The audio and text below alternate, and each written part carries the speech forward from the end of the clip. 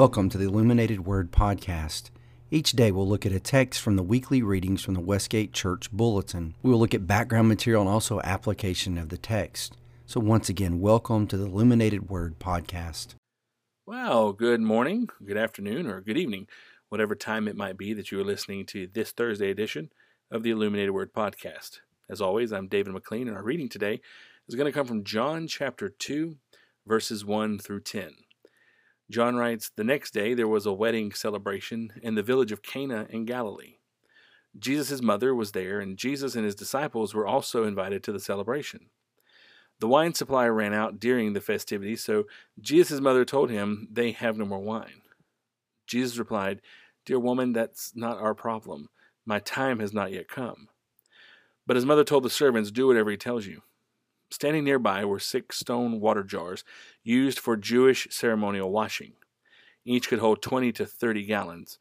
And Jesus told the servants, 'Fill the jars with water.' And when the jars had been filled, he said, 'Now dip some out and take it to the master of ceremonies.' And so the servants followed his instructions. When the master of ceremonies tasted the water that was now wine, not knowing where it come from, though of course the servants knew, he called the bridegroom over and said, 'A host always serves the best wine first, and then when everyone has had a lot to drink, he brings out the less expensive wine. But you've kept the best until now.' This miraculous sign at Cana in Galilee was the first time Jesus revealed his glory, and his disciples believed in him." Here we are coming to Christmas time. We are a week and a half-ish away from Christmas, and we've been focusing on the birth narratives of Jesus in our podcast. And yet today we're in John chapter 2, Jesus' first recorded miracle in the Gospel of John. Well, why? Well, first of all, John doesn't have a birth narrative of Jesus. He doesn't cover all that. He jumps right into it. His story starts with, in the very beginning of time, there was Jesus Christ, the Word. And Jesus was with the Almighty God, and the Word was God. But that Word came to earth and dwelt among his people. And Jesus decided to surround himself with 12 men who would live with him and be his best friends on this earth. But to simply say that Jesus is the Word and came from God was not enough to convince those around him and those reading the account of his life, so there had to be miracles. So John in his gospel moves from the calling of the disciples into the very first sign that Jesus performed. He moved very rapidly from Jesus was in the beginning, Jesus came to live among his people, he calls his disciples, and now he jumps into the very first sign that Jesus performed. But why does John call them signs? I mean, all the other writers call them miracles or wondrous works. So why does John choose to call them signs? Well, it's because John is writing for a different reason than Matthew, Mark, or Luke. John, from the very beginning, is pointing us to the destiny of Jesus, which is the cross. If you were to read the Gospel of John for the first time, you know from the very beginning what was going to happen to Jesus. Whereas if you read the other Gospels, you'd have to continue to read to follow the story. But John tells us from the beginning what's going to happen to Jesus. And then he shows us how everything that Jesus did in the 3 years that he ministered led to the crucifixion of our Lord. So when Matthew, Mark, and Luke call them miracles or wondrous works, they want you to be in awe of the heavenly power that Jesus has, amazed at his deity. But when John calls them signs, he wants you to not so much be amazed, but to understand where Jesus is headed during his ministry, to see the humanity of Jesus, which is something we don't like too much. At Christmas, we celebrate the birth, we celebrate the manger scene, we celebrate the stories that we've heard all of our lives. We don't want to think about Jesus as an adult, the ridicule, the rejection, the scorn he'll face. We surely don't want to think about the suffering and the death he has. But we have to celebrate all of Jesus, because without the resurrection, the death meant nothing. Without the death, the birth meant nothing. And so to understand another dimension of who Jesus is, you have to take into consideration what John does in his gospel. And we have to notice an interesting quote of Jesus. See, in this gospel, when Jesus calls Nathanael believes that Jesus is the Son of God simply because Jesus knew who he was before he came to him. And Jesus is surprised that Nathanael believes so easily and tells him that he will see greater things than this. But then he adds this whole angels ascending and descending. What does that mean? Is there some great escalator in the sky? Well, this is a direct reference to an Old Testament character, Jacob, who in Genesis 28:12 has a dream in which he sees the angels of God ascending and descending on a stairway stretched from heaven to earth. And here is where God makes his promise to Jacob that Jacob's descendants will be spread all over the promised land, and the ultimate promise is that God will be with them, dwelling among them and protecting them. Now, fast forward a few thousand years, and here you have in verse 51 of chapter 1, John writing about Jesus, talking about these angels ascending and descending. Now you have Jesus saying the same thing that God promised to Jacob. So what does this mean? Well, what Jesus is telling them is that his disciples will see what God promised. Jacob, so many years before, had this promise, and now his disciples are going to see it right in front of them. They'll see the dream that Jacob had, though it's not going to be a dream, it will be real. What John is telling us is that God promised Jacob that he would dwell among his people, and Jesus is the ultimate fulfillment of that promise. God, through Jesus, has descended from heaven and is now among his people.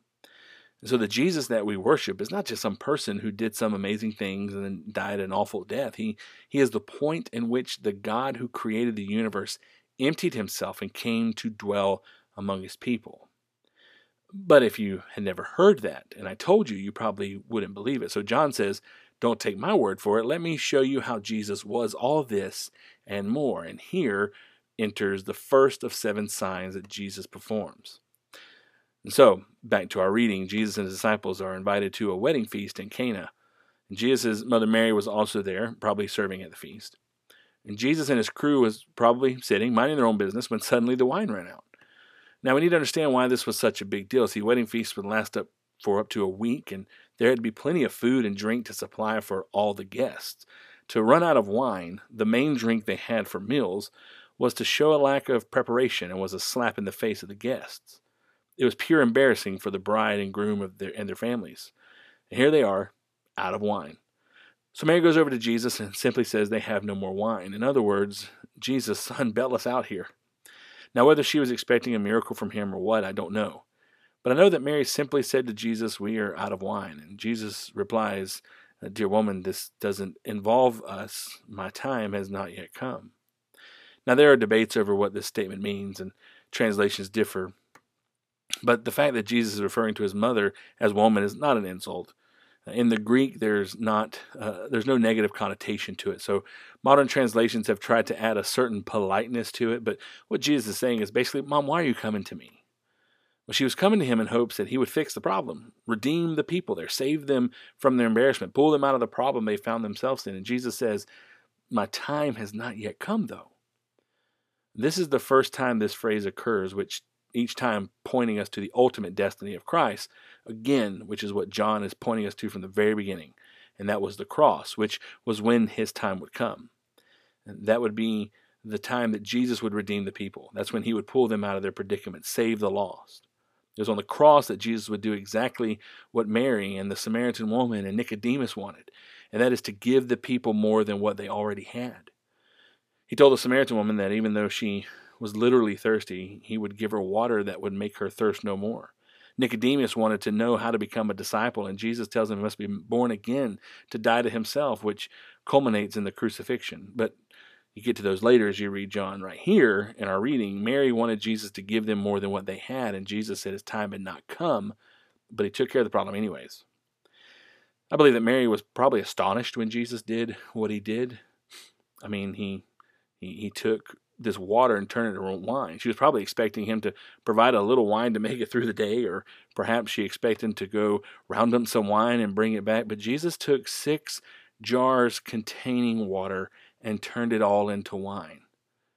And this water was not just regular water. It was part of their ceremonial washing, so it was dirty water. It was dirty feet water. Jesus turned dirty feet water into the best wine they'd ever had. Jesus took regular old nasty feet water and made it into more than they could have imagined. And that water didn't come in contact with anything, like that would need to ferment it. The water was just poured into the jars, and just like that, it became wine. There's no other explanation to this. People will try to explain away the sign just like every other sign. And the Pharisees tried to do the same thing back in the day, but John is telling us that there is no other explanation other than Jesus Christ took water and boom, it became wine. And not just any old wine, but when the person in charge tasted the wine, he declared that it was better than the best wine they had already served. The wine, just a few minutes earlier, had been nasty, dirty water, and it was better than the wine that they had had before. Jesus has power over quality. Sometimes we find ourselves backed in a corner where we are in need, and it seems like it's the end of the world, and we hit our knees and we cry out, Jesus, I need fill in the blank. It may be the only time we pray that day, but we need that certain thing. And what Jesus says is, you don't need this. You need what I can give you, which is far better than anything you could ever provide for yourself. You think you need security in life, but let me give you the hope of eternal life. You think you need more money, but let me give you everything you need, and you will be far more satisfied. You think you need happiness right now. Let me give you joy that you can feel even when you're not happy with things. What Jesus has and what he can give to us is far greater than anything we've ever had in our lives. And don't just take my word for it. Read the story for yourselves. When these people had a need, Jesus didn't just feed the need and give them some regular old wine. He gave them what was probably the best that they ever had. And verse 11 says that his disciples believed in him. The sign was the first. And through this sign, Jesus' glory was revealed. This is where the world starts seeing that the Word became flesh and made his dwelling among us. And we have seen his glory, the glory of the one and only. It was shown when he showed his power over the quality of things on this earth, and the disciples put their faith in him. When we talk about faith at Christmas time, what do we truly mean? This idea that the disciples believed in Jesus, they put their faith in him, they saw him, they encountered him, they watched him do something incredible, and they believed. They responded with faith. See, another thing that John calls us to do is to respond to Jesus as the disciples and others did in his story. We read this story, but how do we respond? Do we respond with doubt? Do we nod our head and go, that's really good, and then walk away like we never read it before? Or like the disciples, do we read this story, and does it push us to believe even more in the Word that made his dwelling among us? Thank you for listening, not just today, but each time you listen to the Illuminated Word. Our hope is that this podcast encourages you each time. Maybe you learned something new you didn't know before, but that it would encourage you to continue living your faith as you move throughout your day. And of course, our prayer is also that you would see opportunities that God has opened for you each day to be a blessing to those around you in some form or fashion. And until next time you listen to the Illuminated Word, have a blessed day.